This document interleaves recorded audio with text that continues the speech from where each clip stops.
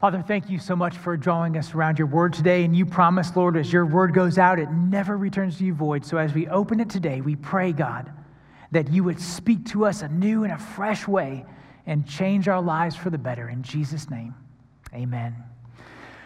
Well, welcome. And as I mentioned before, we are continuing with Liquid Church from Ezekiel 37. And basically, this is a prophecy. The prophet Ezekiel, long time in the Old Testament, back prophetic days, the Old Testament, 600 years before Jesus, he had a vision. And the vision was this, is that when he was at the church, the synagogue, when he was there, he saw a stream that was leaving from the church. It was really small. And the further it got away from the building, the wider it became, the more water was in it, the more tributaries that came out. And how we connect that today, what the meaning of that was, we believe, is that as we leave this place, this physical building, you take with you the water of life.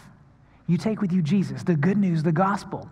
And as you go out, it should flow in such a way that people will be fed or watered or be touched by the beautiful thing that Jesus has done for you and has done for them.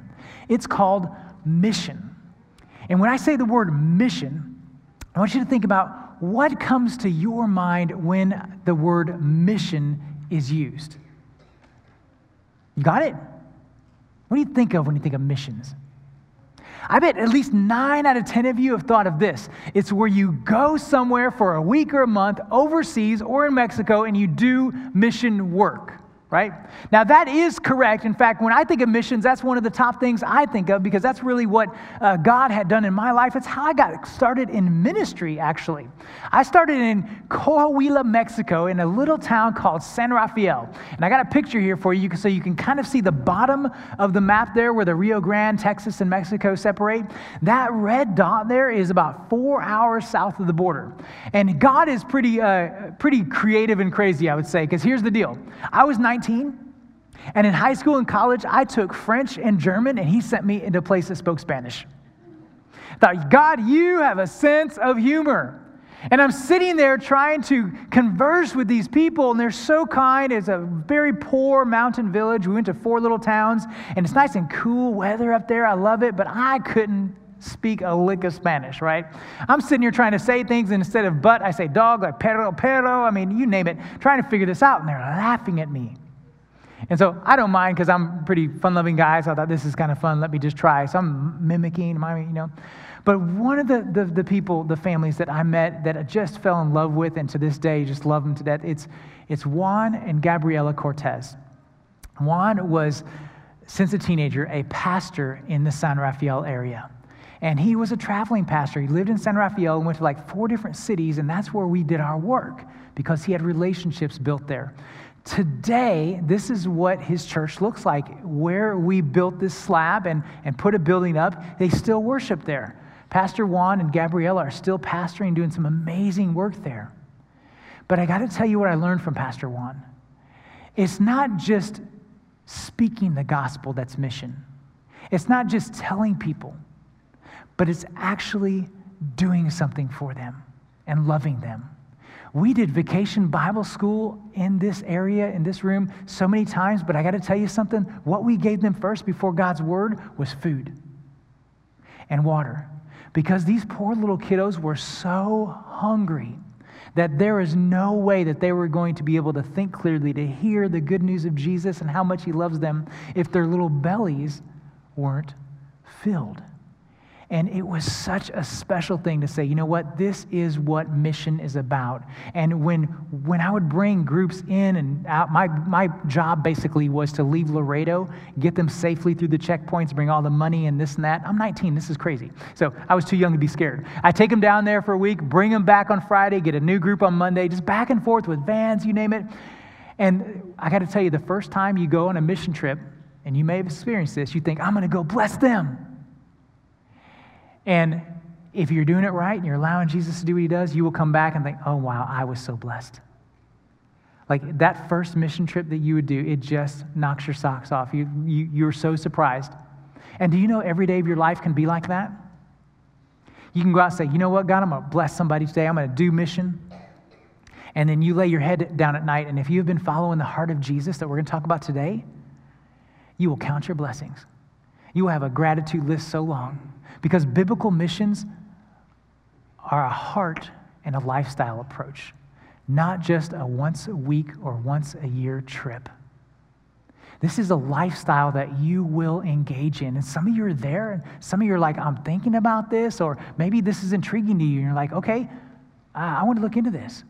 How can my life, my heart, and my lifestyle be, in a biblical way, a mission? This is Liquid Church. This is actually you infusing the world with what God has infused you with. Another way to think about this is how Jesus does this. See, Jesus makes it his mission. It is his mission to care for the most vulnerable and poverty-stricken among us. And a lot of times you'll think, well, where do you get this? I'm not making this up. If you're new here, this is all in the Bible. We love the Bible. We believe that Jesus gave us this Bible that tells us all that we need to know for our life here and the next one to come. And we learn throughout the biographies of Jesus, Matthew, Mark, Luke, and John, is that Jesus' entire mission was to love on the vulnerable and the poverty-stricken. You will see time and time again that when he goes to people, it's those that were ostracized by others, those outcasts, those that the ones that were in power would look down upon these people and say, why does he hang out with these sinners? And Jesus is like, that's where my heart is. In fact, what we're going to do today, we're going to be in two sections of Scripture. We're going to briefly look at Luke 4, and then we're going to go to Matthew 25. Now, here's why we're looking at these two Scriptures. The Luke one actually starts at the beginning of Jesus' public ministry. And the Matthew one is probably at the last week or maybe the last month of his life on earth. And these are like bookends that will reflect each other, that will tell you this is Jesus' heart. And so what we wrestle with today is this my heart? Do I have the heart of Jesus in me when it comes to missions? And if you don't, you're in the right place. This isn't by mistake that you just showed up here today. God knew it. He's tugging on your heart right now. So let's start with Luke 4. And I want to read to you just this part of it in verses 18 to 19. It says this. The Spirit of the Lord is on me because he has anointed me to proclaim good news to the poor. He has sent me to proclaim freedom for the prisoners, recovery of sight for the blind, to set the oppressed free, to proclaim the year of the Lord's favor. Where does this come from? You kind of dropping into this text in the middle of it, you're like, okay, what does that mean? Let me tell you. In Luke chapter 4, the context is this. Jesus has just been in the wilderness for 40 days being tempted by the devil. He didn't eat anything. It's amazing. And I love it that Luke says, and after that, he was hungry. I'm like, duh. Like, that's a little waste of ink, Luke. We know he's hungry. So he comes out of the wilderness, and it says, then Jesus was at the synagogue, which was his custom. That tells you that Jesus regularly went to church. So this is a good thing that many of you are back. I know online is amazing, in church is amazing, wherever you do it, online or in person, it's a good routine to have. This is how God made it, and Jesus says this is how your week can flow much better. So Jesus went to church every week. And this particular Sunday, they were reading from the scroll of Isaiah. And what happened when they would go to church is they would have appointed readings every Sunday. So every year when this Sunday came around, they would have a special reading. And the particular week, it was from Isaiah 61. And don't you know, Jesus knew that this was the reading that day and how excited he was. Because they, having honor and respect for Jesus, kind of knowing a little bit about him, they said, hey, why don't you read for us today, Rabbi? So he read, he undid the scroll, and he found the place in Isaiah 61 that says this. Now, here's the crazy part. For hundreds of years, this text would be read on that Sunday. For hundreds of years, people would roll it up, and they'd discuss, talk, maybe a sermon. But Jesus did something different. He finished, and the text tells us that he says, today, this scripture is fulfilled in your hearing. Modern way, that'd be like a mic drop. What? The people were astonished. In fact, they were so astonished, they started getting upset with him after he started pushing the issue for a while. And from here on out, those who were in authority, who were in control, who wanted to keep control, they thought they were in control, they wouldn't have nothing to do with him, they were persecuting him from here on out. And Jesus says, well, this is my heart. To give people good news, especially the poor. To tell prisoners there's freedom. And to help people who can't see. And for those who are oppressed. And this just isn't like literally. This is figuratively as well. And you fit into this. And we're going to talk more about that when we get into Matthew. Okay? So this is Jesus' heart for those who need help. Is this what your heart looks like? Is this what you wake up thinking about? Maybe not. A lot of us have much different missions, and some of those missions are valid, like, I want to work hard, save for retirement, take care of my family, I want to stay healthy, I don't want to get sick, I want to make sure I keep my job, I want to make sure the kids do this, like save all that. We have a lot of different missions that we want to accomplish on a daily basis, a weekly, and then for our life, and those are all good, but it's not complete. To have a complete life and the life that God intended for you is to have Jesus' heart in this mission. And so how is this mission going for you? And this is not meant to hit us over the head. It's to excite us, to spur us on. And the only way this is going to excite you is to look at Matthew 25. Because in Matthew 25, we're going to see 6 themes that Jesus addresses when it comes to mission. 6 themes when it comes to mission. Now, let me just give you a personal insight here. I got back from vacation a few weeks ago, and our senior pastor, John, had put this schedule out till the end of the year.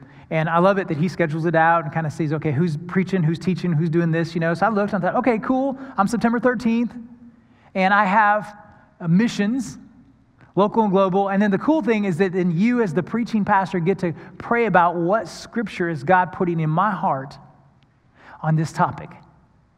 And I tell you, I would never in my life ever have told you that Matthew 25 is a mission text. What Matthew 25 is known as, and you'll see it titled in your Bible, it is an end times text. In fact, what Steve read here, if you listen to it, it talks about this is what's going to happen when Jesus sits on his throne. So it's the last day text. In fact, this is such an important text. The more I look at it, I think this is Jesus telling us when you get to heaven, when you stand at the gates and I should say, hey, here's the sheep and the goats, should I let you into my heaven? This is going to be our conversation. I never looked at it that way until I started prepping for this sermon. I thought, well, my goodness. This is actually telling us Jesus' heart. And he's like, we're going to talk about your heart when you get to the gates. So some of you have a shorter time than others. If my Bears win at noon today, that's like their one win for the season. I might have a heart attack, get excited, and go see Jesus. I'll be so excited. But there's going to be a day for all of us, a time for all of us that we're going to stand before Jesus. Now, before we jump into this, I want to make sure you grasp this. Scripture always interprets Scripture. You must take Scripture in context with other portions of Scripture because we have seen so much danger done to the church in the name, or to the world in the name of God by people taking Scripture out of context. I don't have to tell you that.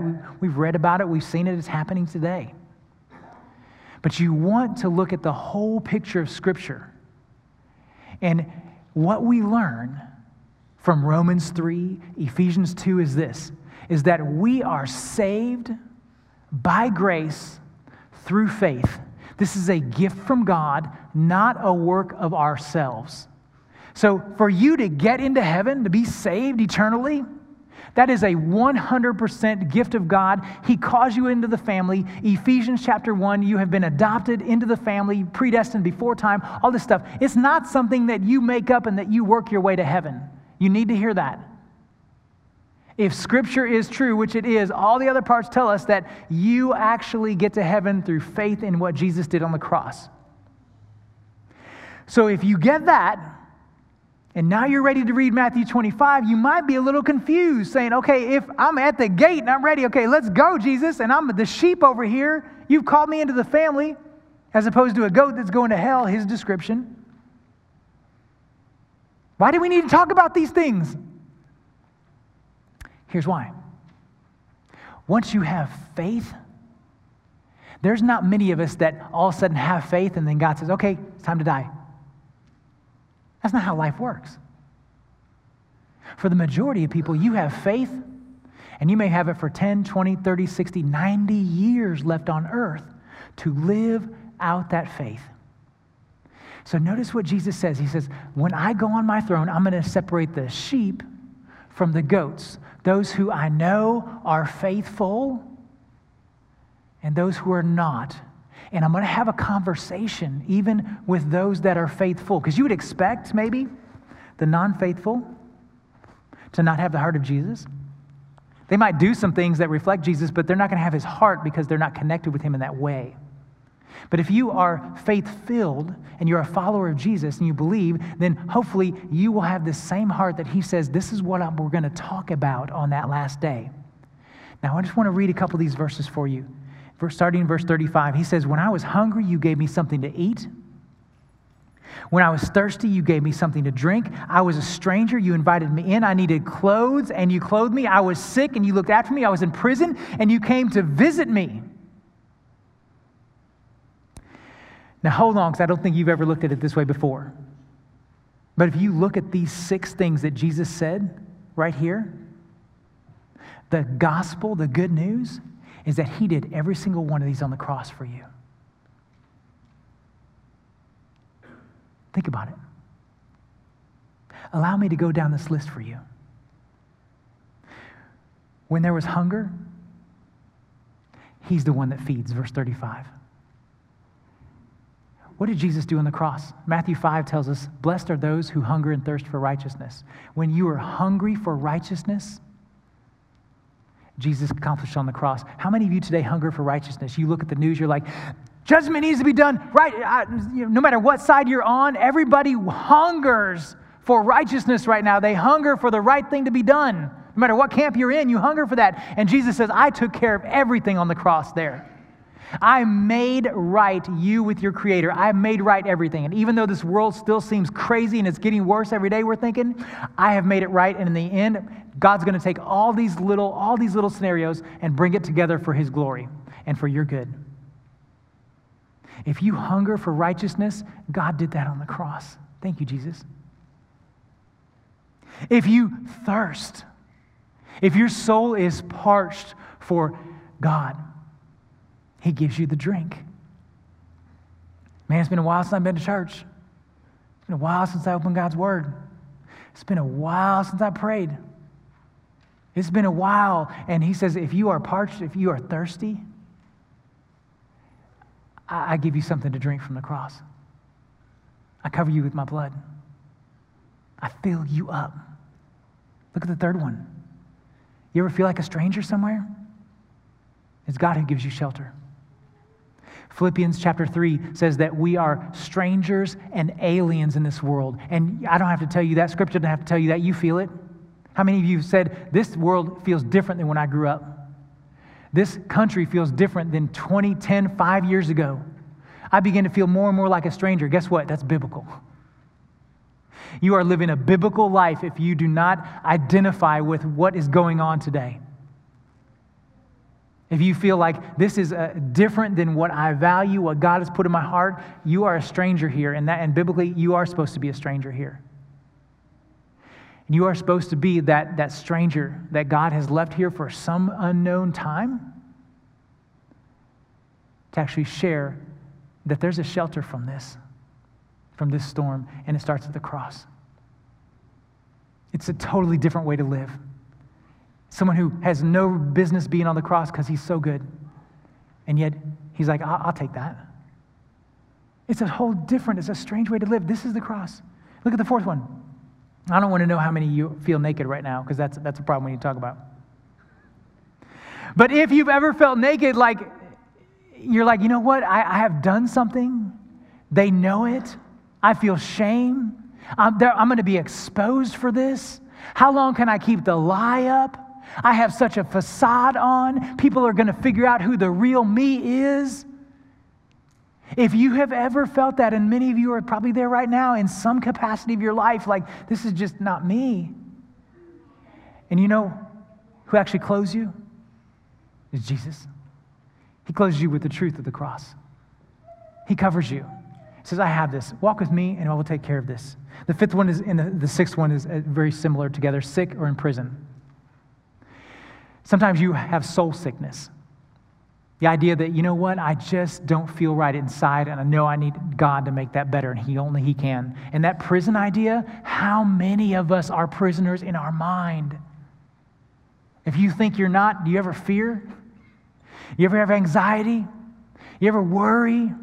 You ever have the squirrels running around in your head where ruminating thoughts just keep going and going, and you lay there, you're in bed, you're like, okay, let me not think about this, and I think about that pink elephant I was told not to think about. And you try to sleep, and you can't sleep because you're thinking about it. You are a prisoner. We are prisoners. Our minds, our spirits, they get, what do people think of me? I'm going to go in a room. What do they think of me? Someone once told me that most people, when you walk in a room, they're not thinking about you at all. They could care less about you. But we all walk in a room, we're like, what are they thinking about me? Right? You're a prisoner to that in so many ways. So here's what happens. Jesus says, let me set you free. Sit at the foot of the cross. Let me set you free. And so when you look at the list that we're going to talk about in the last days, first, I'm going to be like, hey, Jesus, first, before we talk about this, I just want to say thank you. Because you have so bettered my life. You have so made life worth living. Because all these things that had me, you had it first. And you took it for me. And so now let's talk about what heart you put in me. Today's the day that your heart can change. That you can say, Lord, I want my heart to look like yours. 1 Samuel, God said, David is a man after my own heart. I want to have a heart like that where my heart looks like yours, God. And only He can do that. So I want to take you back to Pastor Juan. This is what Pastor Juan would often do. He would be making cement in a wheelbarrow to build. In fact, I can't tell you how many hundreds of bags of 50-pound Aposco cement we would mix when we were down there to help build shelters, homes, places of worship for people who needed it. And what I learned most from Pastor Juan was this. It's not just telling people about Jesus, it's showing them Jesus. It's doing for them what they could not do for themselves. Only Jesus can do it. That's the heart. That's Matthew 25. So question is this, for who or what does your heart ache for today? It's a holy heartache. Maybe it's a group of people. Maybe it's someone in your house. You're like, my heart aches for them. And maybe only you can be the one, not to hit them over the head, but to listen, to develop the relationship, for them to trust you. And just maybe someday, that mission that you're starting with them, that God is doing, that's flowing that river, will start to infiltrate their heart, and their heart could look like Jesus too. If you're ready to move on this, and you're like, you know what, I want some structure around this, I don't know what this looks like, I have good news for you today. We have a lady named Sue Dorn. Sue, this cracks me up. She is our mission coordinator. We just started that, we funded that, you did, through our mission for Heart for His House, and we hired her in February. And this is what's funny about this. We brought her up here and introduced her to you in February. The next week, COVID lockdown hit. So poor Sue, she's up here meeting everybody, and then nobody sees her. Nobody's here. So it's hard for her to connect with you to say, hey, I'm the mission coordinator. I want to help you do mission. So I have a 2-minute video I want you to watch. Meet Sue Dorn if you haven't yet, and check out what she has for you. Good morning. I'm Sue Dorn, your St. John Mission Coordinator. During the last few months, we have been connecting with organizations all over the world, trying to provide you with opportunities to become one of the many who are on their way to being on mission to change the world. It is our goal to have everyone from age 3 to 103 on mission at St. John. There is a place for each of us to be serving. From serving at Vacation Bible School to the Mission Cafe, CASA, Mansfield Mission Center, all of the partners we have locally, regionally, nationally, and are developing internationally. We are so excited to think about the possibilities for 2021. We're looking at the possibility of going to Alaska on a vacation Bible school short-term mission trip, to visiting a small village in Belize, and also to going back to Lutheran border concerns in Mexico. Another opportunity to serve both far and wide. So let's talk about how God is tugging at your heart. Contact me, Sue Dorn, through a text to missions. That's missions, MISSIONS, to 833-440-0137. God is looking forward to seeing you change the world. And remember, whether it's near or far, we will have a passport ready for you to go on God's adventure. I'm looking forward to hearing from each of you, so please remember to text me. Take care, my friends. Looking forward to serving with you. How would you not want to talk with that sweet lady? Right? My mom is here. I can go to her if I want to talk to someone sweet, but like Sue, Mom, she's right up there. This lady is so nice, so conversational, you name it. So if God in any way is tugging on your heart, text missions to 833-440-0137. And the cool thing is she will personally reach out to you this week or next week, depending on how many people, what volume she has. But it's a great way to say, okay, where's your heart and how can we help you get on mission? Super, super good stuff.